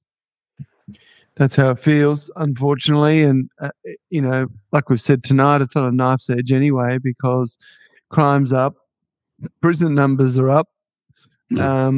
You've got peaceful anti-crime rallies being held, yet they're being accused of... the government's running and hiding and locking the doors and won't talk to the public, the people they work for. That's crazy. Man. It's nuts. Anyway, look, I know we're going to be talking about this a lot more over the coming weeks, but we'll park that stuff for now. We'll stick to politics a little bit for this next story. And that is the Barkly Regional Council, who we have talked a bit about recently, have decided to keep the investigation into alleged bullying and harassment secret as a by-election is called, or as by-elections are called. Yeah. So they're look, the Sparkly Council, like they're just messed up. Yeah. Like this is it. Like I don't know how a lot of them haven't been sacked yet. Still got the mayor up on the drugs charges, right? Like the CEO's now quit after the mayor's been lying and saying that she was on extra leave or she had unlimited leave because she was so great and doing such a good job. And then she resigns and is replaced. Now we've got this issue where the anti-electoral commissioner has announced by-elections for four councillors now, and these guys like quit because of all the craziness that's going on in the thing. Yeah. And so we know that this is happening between April 24th to May 6th. But this report into the madness that's gone on here, and of course we're talking about the flood of resignations last year amid allegations of bullying and mismanagement. The mayor, Jeff McLaughlin, and then Chief Executive Emma Bradbury had said the complaints were the venting of a small group of disgruntled ex-employees. It couldn't be them, although it's more than a small group. They both denied allegations. They went to do this report. They brought in an outside independent legal agency or legal firm to do an investigation into what's happened. Now, this is not going to be released anytime. McLaughlin had said, "Oh yeah, we might have to redact some, but I'll release it." But no, and he said that publicly. But privately, we've now got the council's health and safety officer, a guy who quit his job in May of last year, saying that he's now been told just last week that the council had told him the report will not be released. So you've got, and I was telling Woody, and of course this is Woody's story, and he's been following for a while. But I said, how many councillors do they have? Like, how can you do a by-election for 4 when the whole rest of them should be sacked? I'm thinking there's only like 2 or 3 left, but I think he said they have like 12 or something. So you still got 2/3, right? But the problem here is that the people who are going to be going to to run for council have no idea what the extent of the problems are in it because they're keeping this report quiet. So how do you conscience, we just talked about people representing the community, how do you say, yeah, I want to get involved in this mess without knowing the extent of how big a mess this is? And from what we understand, and I understand just talking to Woody about it, and he's got more, we're going to get to see how big a mess this actually is. And it's a lot worse than what's been reported so far. And, I just, they need to come clean with the public about the public has a right to know if there was dysfunction, mismanagement, how that's going to be treated. These guys, it's just a clown show down there. And I keep thinking, and I think Woody brings it up a lot in these stories, 2017, I don't know if you remember this, Palmerston Council was sacked. Yes. For dysfunction and allegations of corruption, and I covered that, and that was a crazy kind of thing that happened. But like, if anybody else is going to, this place should be looking at Barkly Council here, because how are you going to? I don't understand who authorized. And I know, look, Ian's going to do what he has to do under the law for the NTEC, but was this rushed in a way? Like, should they not have said, look, it's the government's fault, it's not Ian's fault, but the government should have said, well, hold off here. Let's just see how this goes, because we got to get to the bottom of this, because the whole thing should be sacked for dysfunction, and then you do a whole new council in, right? Or whoever they're going to do that. But to have a dysfunctional council and then try and get 4 more people, a third of the council, let's say, a third of new people coming, it's not going to work. I don't see how that works, and I think it's a waste of time. I think that, but we're not getting answers on exactly how dysfunctional the whole thing was. So, how many councillors for Darwin City Council, Chris? Yeah, good question. What do they got? 16. So they got 16 overseeing 120,000 people, and Barkly Council oversees how many people? I don't know that. That's a good question. Geographically, it'd be a big area, but I don't think there'd be that many people. Well, there wouldn't be 120,000. So, it might be, 20, 30,000 people. Seems like a lot of councillors. Yeah. Well, and I guess maybe they're all spread out over the Barclay region. It's not just of course. in Tennant Creek, but Yeah, of course. Yeah, look, I don't know. I just there's some stuff going on there. Actually, look, I'm sorry, I just looked that up. There's only 12 councillors for Darwin. I was thinking that there was more than that. So right. It's the same numbers. Yeah. 12, interesting. Yeah, and so I guess they have that set up for that reason. How many people live in that whole Barclay regional area? 7,200. Right, and they need as many councillors as something right here. Yeah, 7,200 is the numbers coming up for that area. 322,000 square kilometers population. 7,300. It's a massive area, but there'd be more cattle than humans. Yeah. No way, and there's 9 regional councils all around. Anyway, look, I don't know. It's just when you got dysfunction like that, I think the public has a right to know what's going on, and that everybody should know before people are putting their hands up to represent. But Woody's going to have much more on this. I think he's even heading down there soon. So, wow, yeah. That's big. If Woody's heading down there, he might end up on the council by the end of all this. He might end up the mayor. I never thought of that. Yeah. All right. Look, another group we've talked a lot about in recent times, but this is a really interesting story. The chief fire officer called the police on the fireys for criminal damage that was done on some of their fire engines using non-permanent markers. Yeah. Oh man. Yeah. This. As I was saying, Pete, this gets bad, and everybody starts losing it. I think a bit when these contract talks go on, as long as they have, and these guys are trying to get a deal for the fire. The fireys are trying to get a deal, and it seems like they're really button heads with the executive and have been for a while. But this one gets strange. Like when the chief fire officer's just all around calling the cops all of a sudden on his own boys, saying, you've caused criminal damage to fire trucks by riding on them. Like, even if it was a permanent marker, still, that's criminal damage. Like, you're pushing that.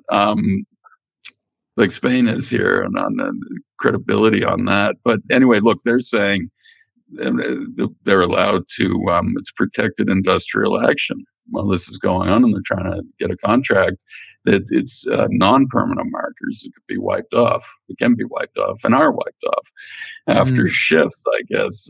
But this dispute has been going on. Spain's saying no, he still believes it was non-permanent marker. So I think that's pretty easy to prove, is it not? Like, despite the fact it's not there anymore.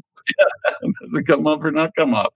Then it's just anyway. He was on Mix earlier this month, a week or a bit ago, saying that that's right. He's called the cops on his guys, and he's done it before, and he'll do it again. Okay, I stand by my cop calling record. Yeah. And Woody had done this story, and he said, something about did Spain actually call like the non-emergency police line and wait on hold there to say, I got my own firefighters here, I see them writing awful things on the fire truck? Or did he use his connections with Chalker's office?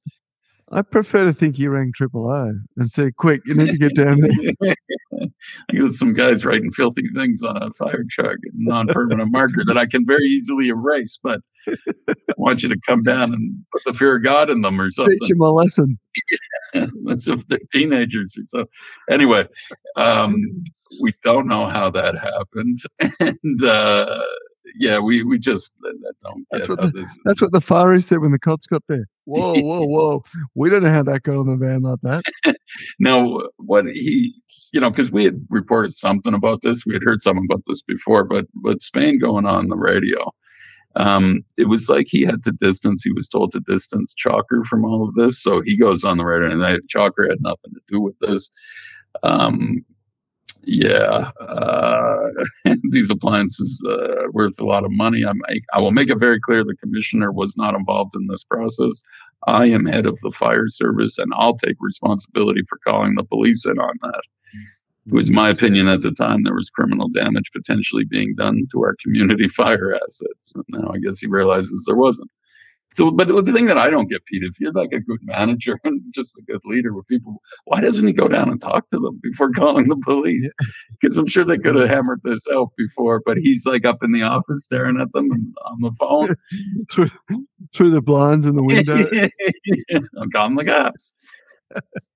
Yeah, it's just unbelievable. This is, like I said, the places are falling apart all around us, and this is another one where the firefighters are acting like this, and the chief fire officer anyway. And I'll tell you something else for nothing. If you thought the negotiations were intense before you called the cops, I'm tipping they're only going to get worse now. Exactly. And what was that line? I'm trying to find it for you. Of course, the unions got involved. They're not too happy. United Workers NT Secretary Erna Early saying firefighters did not use permanent markers. And she said any employer who calls police on their employees for protected action, especially a chief fire officer who calls police on their firefighters, is a grub. She said. Touche, Erna Early. Well, but she's saying this too. Look, she says we have a situation now where people have lost all faith in their chief fire officer. It's the second time he has publicly lied. She's now saying he's lying after the time where Police Commissioner Jamie Chalker called fireys greedy. And he said Chalker did not say that. He's now saying firefighters intentionally damaged trucks. If that was one of my fireys doing that, they would be going through a disciplinary process now. Why has the same thing not happened to him? He's brought disrepute on the agency, and it's time for him to go, she said. Jay. So, yeah, this is getting nasty here, and I'm sure there's going to be more. I tell you, I have noticed on a couple of occasions when fire trucks come in front of me that they do have stuff written on them near the back in marker. Does it look permanent or non-permanent? I can't tell, but I'll just call the cops anyway, and I'll let them figure it out. That's right. I think also nothing makes you seem more out of touch by referring to your fire engines as your fire retarding assets. And appliances, they always call them appliances. Yeah. That's the thing. Anyway. Whatever the words were, I'm sure I didn't quote him accurately there, but it just seems like slightly out of touch, like referring to them as assets and appliances. Yeah. But anyway, it is what it is. I might start referring to my toaster as a fire. An asset, a fire asset. A fire promoting asset. Yeah. Anyway, look, Chris, before we get to, of course, the highlight of the episode, which we do each week, let's give a bit of good news now because... it seems drum roll, please. I feel like there should be a drum roll on this. We worked our way to it, and that is the long overdue underground power network work to finally start in the northern suburbs, according to the government. Yeah. So now this, you remember after Cyclone Marcus, they brought this up again. Now this is something that's perpetually. And I get that, and I think ABC's like, it was first announced 20 years ago. No, I'm sure you could probably find it even earlier than that if you want to go back to when it was first announced. And that doesn't really help us here. What we're saying is that in 2018, after the devastation of Cyclone Marcus, which I think a lot of us remember very vividly. 5 days without power we were, Chris. Were you? Yeah. And so the government comes on and says, all right, we got to get back to this. We're gonna do this. We're going to finally do it. A lot of people talked about it. We're going to do this. We're going to underground it all.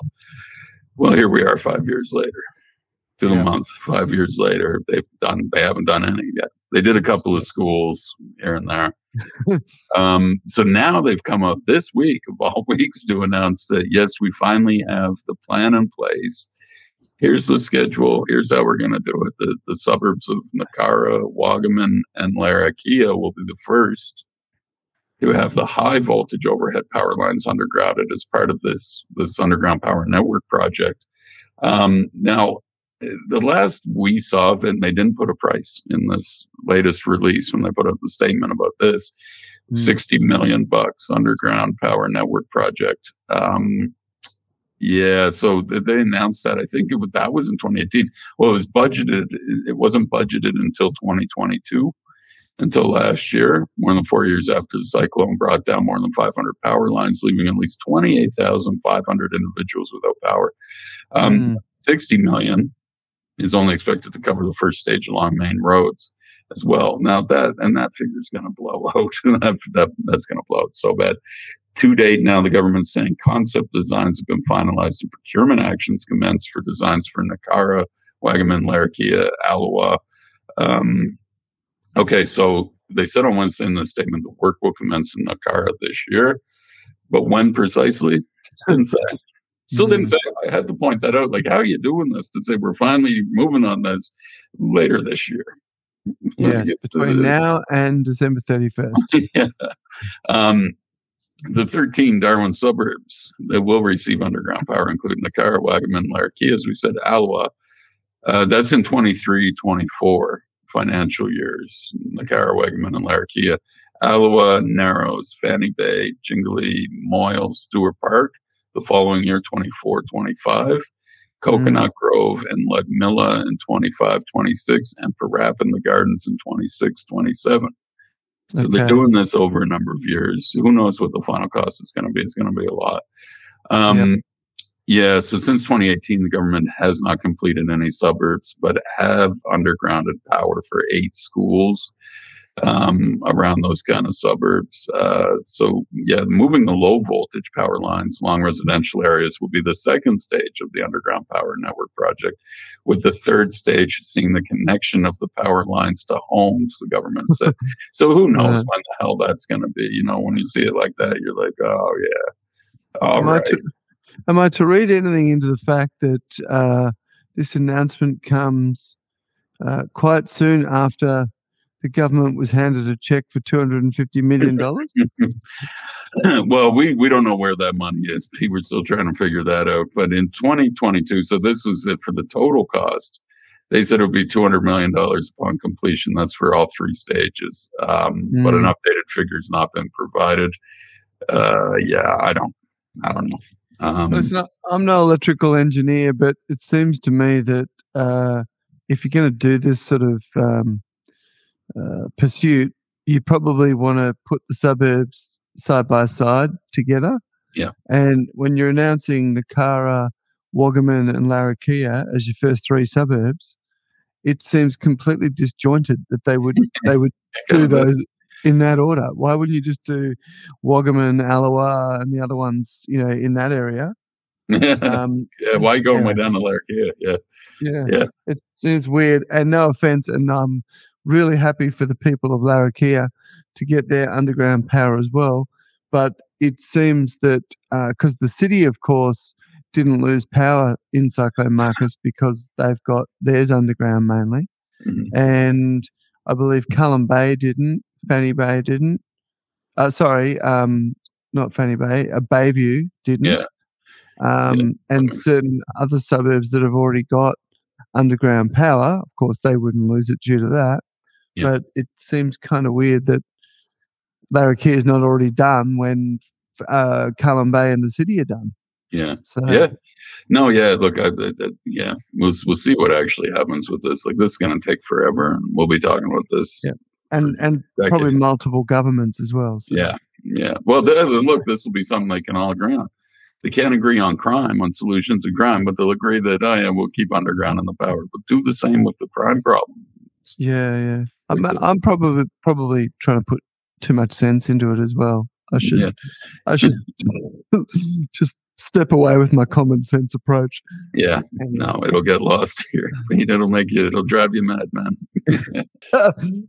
Well, Chris, we need to pause. And now, it's time for the job files, thanks to no one in particular. There he is again. Every week. It sounds better every week I listen to him. It's great. Yeah. Right. Let's head to the job files and the head of the week. The job of the week, Chris. This week, the job of the week was provided by your good self. And what a great job it is. The Director of Building Advisory Services. Now, we know the Building Advisory Services section have been in the news somewhat over recent years, Chris, due to a variety of factors. Yeah, a variety of scandals, really. TIO, Bellarmine Homes, just to name a couple. Let's just call them factors, all right? The position leads the Building Advisory Services branch in the delivery of high-level strategic and policy advice, not police advice. No, police will be involved soon enough, my friend. Don't worry about that. That comes later. Yeah. Relating to building control matters, the position leads and manages the day-to-day operations of the branch to implement the legislative requirements for the regulation of buildings and swimming pool safety barriers. Interesting. The remuneration package ranges from $165,000 to $179,000 a year. And for more information, you can contact Mark Molly Meldrum himself on 899-8957. No one calls him Molly Meldrum except for me, but there you go, just made that up. So give him a call if you're interested in being the Director of Building Advisory Services, and it'll be good because there'll be lots of work to do. Well, yeah, and I think it'll keep you busy. I was just looking to see if I had his mobile that I could give people, but I don't seem to have it because I would have. I would have shared that because, look, when I saw this, and the reason I sent it on, somebody sent it to me. When I first saw it, I thought, holy God, he's finally quit. He's finally resigned. And this is, wow, okay, this is integrity. That was the first thing that went through my mind, too, was like, oh, my God, he's actually done it. Because he knows that this job and what the issues are that's facing building advisory service. I'm talking about Bellarmine, TIO, other issues, but this Bellarmine thing is huge and what they've done out there. And I know a lot of people are still working on things, and we're going to have more stories on that soon to be. But what's gone on there is just shocking and just an absolute dereliction of duty to let people live in these homes that they had engineer reports that showed that they were unsafe, and they downplayed that and they misled the community to the extent of what that potential for damage is there in a high wind event, and they covered it up. And anyway, we've had all the stories on it, so I thought, oh my God, well, there it is. He's finally resigned. He's done the right thing. Hopefully the investigations that are going on, will take this into consideration, I guess, but he's done the right thing, and my God, hats off to him for that.